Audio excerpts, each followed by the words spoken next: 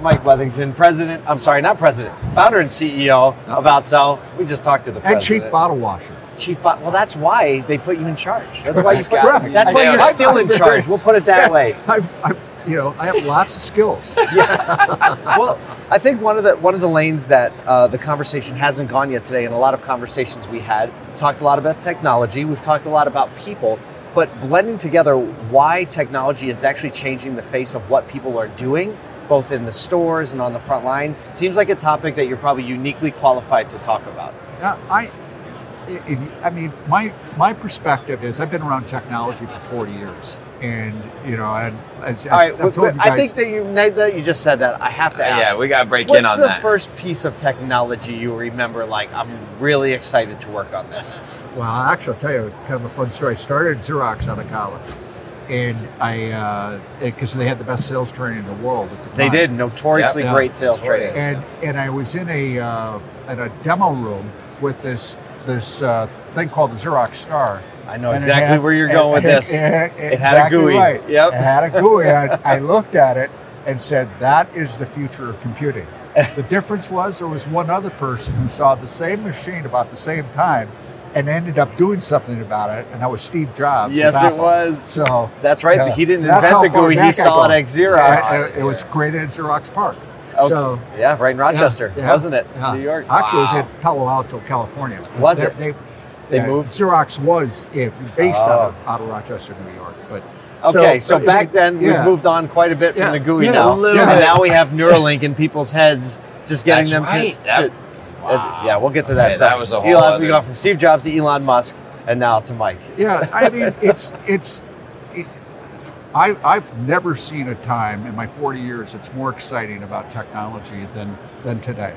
And I don't know of another industry that is more interesting related to technology than automotive. Yeah. And isn't that wild? Oh, it's cool. It's I fun. love it. And what's fun about it is that you're always on the edge. You're always trying to find opportunities. And one of the things I like about you guys is you're focused on trying to help change the industry and change people's lives and change it in a way that's positive for the industry and for the people.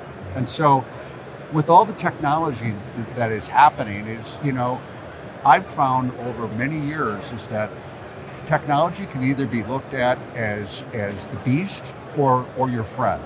And if you approach it that it can be your friend, what it does is it helps make you more productive. And it allows us, and we've done it within our organization. I remember through different times where we've evolved more of our technology, we've increased AI, we've increased automation. I was always worried that the people would be concerned about their jobs.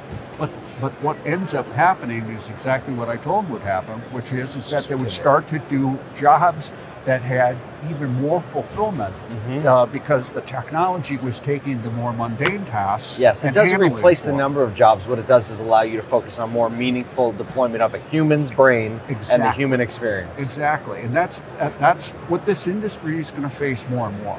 I mean, this industry within automotive, let's face it. I mean, there are some huge market forces that are in play, and one of the key ones is the evolution of technology within the industry, and this technology change from ICE engines, internal combustion engines, to EVs, to potentially hydrogen.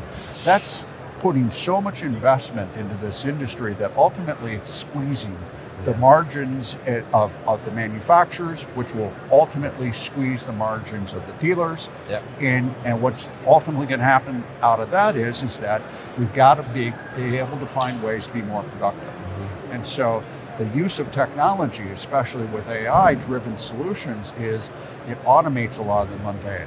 It ends up it creates and finds opportunities through the data that we never could find as human beings. Oh, absolutely. I mean, I was just saying this morning to someone that even my personal use of ChatGPT as a tool for like use within my day has accelerated my productivity in the last year way faster than I ever could have imagined. I say it like this. I'm like, and you couldn't imagine a year ago. No, not a chance. At NADA last year, right?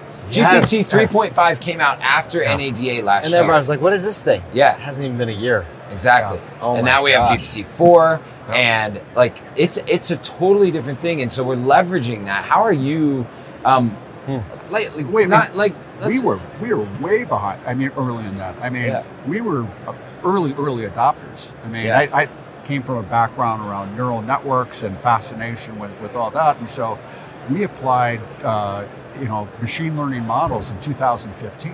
Wow. I mean, Very early. that's 9 years ago, and so it's going to continue to evolve, and companies that are not looking for solutions that leverage technology and leverage AI, they're going to be, eventually like the dodo birds. They're going to be gone. Yeah. I mean, you're and exactly so right. You have to embrace it. But part of embracing that, you got to make sure that you bring your people along with it. Your people have to see an opportunity of what they can do to fulfill their lives, to an even better level. And when you show that, people rally. I mean, if they have a vision of what can be done and where you can go, and if you take good care of them, you can do amazing things. And that's what we built this thing based off of with Outsell, is that, we have people who are, it's not technology that's our largest asset, it's our people. So we're heading in full head of steam into 2024. We talked about there is no normal anymore. What do you hope to accomplish by the end of this year? Boy, I tell you what, that's a big question. It is. I mean, from our standpoint, one of the key things, quite frankly, it's not so much around technology. It's actually, it's really about people. And what I mean by that is that, we've obviously are focused on building great software and figuring out ways to leverage data to understand customers and engage them more effectively for our dealers. But what we're really focused on this year is that these types of solutions are becoming really mission critical for a dealership and for an organization to better engage with consumers. And with that, organizations, the dealerships, the dealer groups need to have the skills to be able to develop their people to figure out how to leverage it. And so we're amping up. I mean, our mission and theme this year is about three things. One, more implementations, creating an ecosystem of more smart solutions that can all work together within our platform. More AI functionality to make things easier for the dealer and better for the consumer.